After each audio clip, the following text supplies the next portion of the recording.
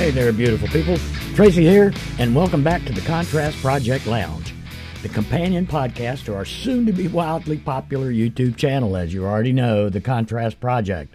We got our first episode of Season 2 on our YouTube channel off the ground last week, and I can't wait to share with you our next episode entitled Success Through the Art of Improvisation. Our guest this week will be Barbara Colacello, who teaches the art of improvisation, guiding students to discover their voices, tell their stories, create collaboratively, and grow as leaders. She is the founder and creative director of BabsLab, located at the Cork Arts District in Jacksonville, Florida, a true Jacksonville icon.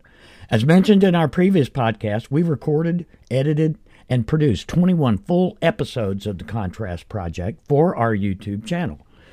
You'll get access to a new episode each and every week, which means that you get to see our smiling faces from now until Christmas. This week on the lounge, Jacksonville's Chrome Noodle. Before we get into our main topic, I wanted to take just a second and give a quick pandemic COVID-19 update. Recently, I had seen a lot of large gatherings, what people are calling super spreader events, right? And I happened to criticize a local citizen about showing up to a large concert in Northeast Florida with no masks and children in tow and the like. And for all intents and purposes, the event was just spectacular for everyone that attended and chose to attend. I was called out. I recently posted this past year a photo album of selfies and other pictures that we had taken in the studio at Intergalactic Domination Studios along with our guests. And in none of those pictures was I wearing a mask. And a couple of our guests did wear masks during the interviews. I did not. Shelton and I, my co-host, never wore masks during the pandemic on camera. I have been vocal about masking up and getting the vaccines and, trying to, adhere to the CDC guidelines about social distancing and such. And in looking back at all of these pictures that I took throughout the season, this was mostly season 2, I thought to myself, you know what, that truly makes me a hypocrite. And that being said, I want to humbly apologize to anyone who has seen those images and thought the same thing. I apologize. I will do better. I hope you all will too.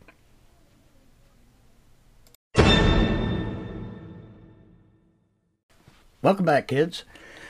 Every major city over the course of any length of time over the decades and, restructuring their governments and becoming more progressive and doing things has an urban core. Major cities all have an urban core, and Jacksonville is no different. Over the years, Jacksonville has tried to revitalize the downtown area. They've had several projects that basically worked for a short time and then failed. The city destroyed a while back a local structure downtown on the riverfront. And I'm saying most cities, especially ones like Jacksonville that have a riverfront, want to have something that draws people down to the riverfront. We used to have, in Jacksonville, a place that was called The Landing. Now, if you're from here, of course, you know that. But it got tore down. It had gone into a state of just losing money for the owners. And so the city has proposed some new projects along the riverfront to try to make it more of a draw for people that don't normally come to the downtown area. And there's a lot of people like that. Jacksonville is so large and spread out, a lot of people just don't come downtown, for the nightlife or anything else for that matter. And there's a lot of life down there. I love it down there. I really do. I lived in the urban core for a while, and I never experienced any crime. And now there is a plot of land in the center of the urban core, right downtown on the riverfront. Great views of the bridges. And by the way, the bridges at night downtown in Jacksonville are absolutely stunning. And now a company has submitted drawings to come into the urban core and restructure the Jack's Park. A part of the design, part of it includes a large 150-foot tall sculpture by an artist from Orlando, Florida. He goes by the name of Jeffrey. And it immediately started getting criticism from people across the city, across the state, and actually the city of Jacksonville has been poked at nationally on several online platforms, as well as news media sites and the like, Bro Bible, Reddit, you name it. It's out there. If you Google it, you'll find it. And I wish that I could show you a picture of it if you're not familiar with it already, but you can Google that. I don't want to bore you with the numbers on that. But over 17,000 signatures have been signed saying that it's a waste of money. Let's not do it. Well, here's the informed part of it. Most of that money is coming from donors, private donors. There'll be companies, pitching in, I don't know, millions of dollars, because the thing is said to going to cost somewhere between $15 and $18 million. Now, again, every major city that I know of wants to have something iconic to be remembered by, something that people will look at, something that people will enjoy. A lot of people are saying that this new chrome sculpture is basically a copycat or a steal from the Bean in Chicago, and you can look that up too. It's a 150-foot tall chrome noodle. It makes me think of, when you see the circus clowns or such doing balloon things for the kids, A lot of people in Jacksonville are saying it's derp, it's lerp, it's lax, it's jacks. It just goes on and on and on what people think it says. There's even a sock company, Rock'em Socks, has come up with a parody pair of socks. In fact, I ordered a pair because I like that. Mocking the sculpture itself. Now, excuse me, One Part Jacks was designed by Perking and Will, and the artist, again, his name is Jeffrey, recently won the design. Now, the artist has said that it doesn't actually say anything. It is up to the individual's interpretation. He said in a statement, water is a whole, and we're a riverfront city. Water is a holder of memory, so the idea the St. Johns River means a lot of things to different people. He says, this is an opportunity about creating a piece of art that's about you and the city. Again, the statue is 150 feet tall by 310 feet wide. And Jeffrey says that's symbolic to the length of the river in nautical miles and the history of Jacksonville. So he had some hidden meanings in it. Just through the title itself. There's a lot of people that are passionate about art in Jacksonville. Some people like it, some people hate it. I personally think it's fine.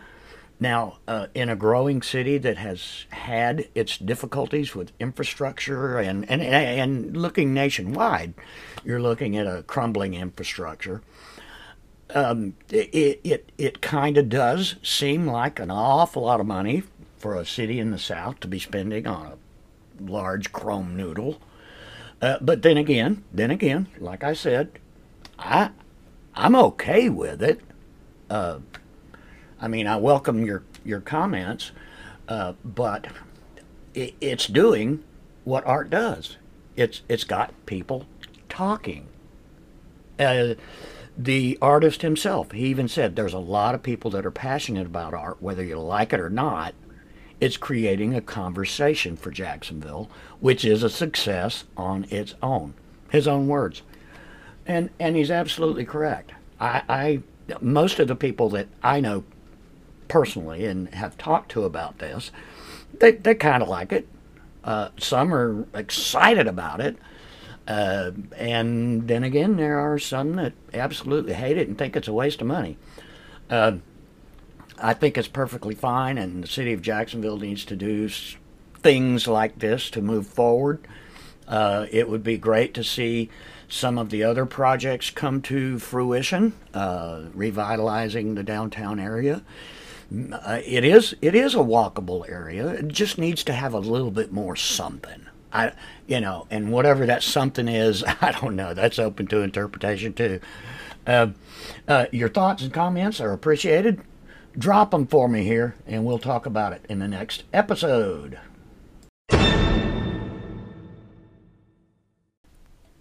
Do you have a product or a service that you think our audience would love?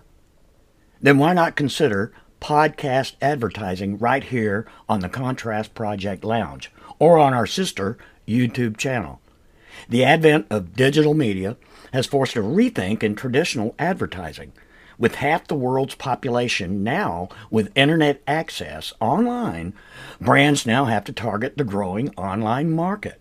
The popularity of visual content has increased as more users look for instant gratification in their content. From online videos to TV commercials, one thing that hasn't changed is the need for a video script, an audio script, and some way to meet the needs of the masses. Whether you want to launch a new product or service, promote your brand or band, announce a promotion or a sale, a commercial is always the most effective strategy. Whether you use online video or an audio podcast, your advertisement can greatly impact critical metrics for your marketing campaigns. You can find a link in our show notes where you can learn more and work with us on our website and far beyond. Plus, you're supporting our show.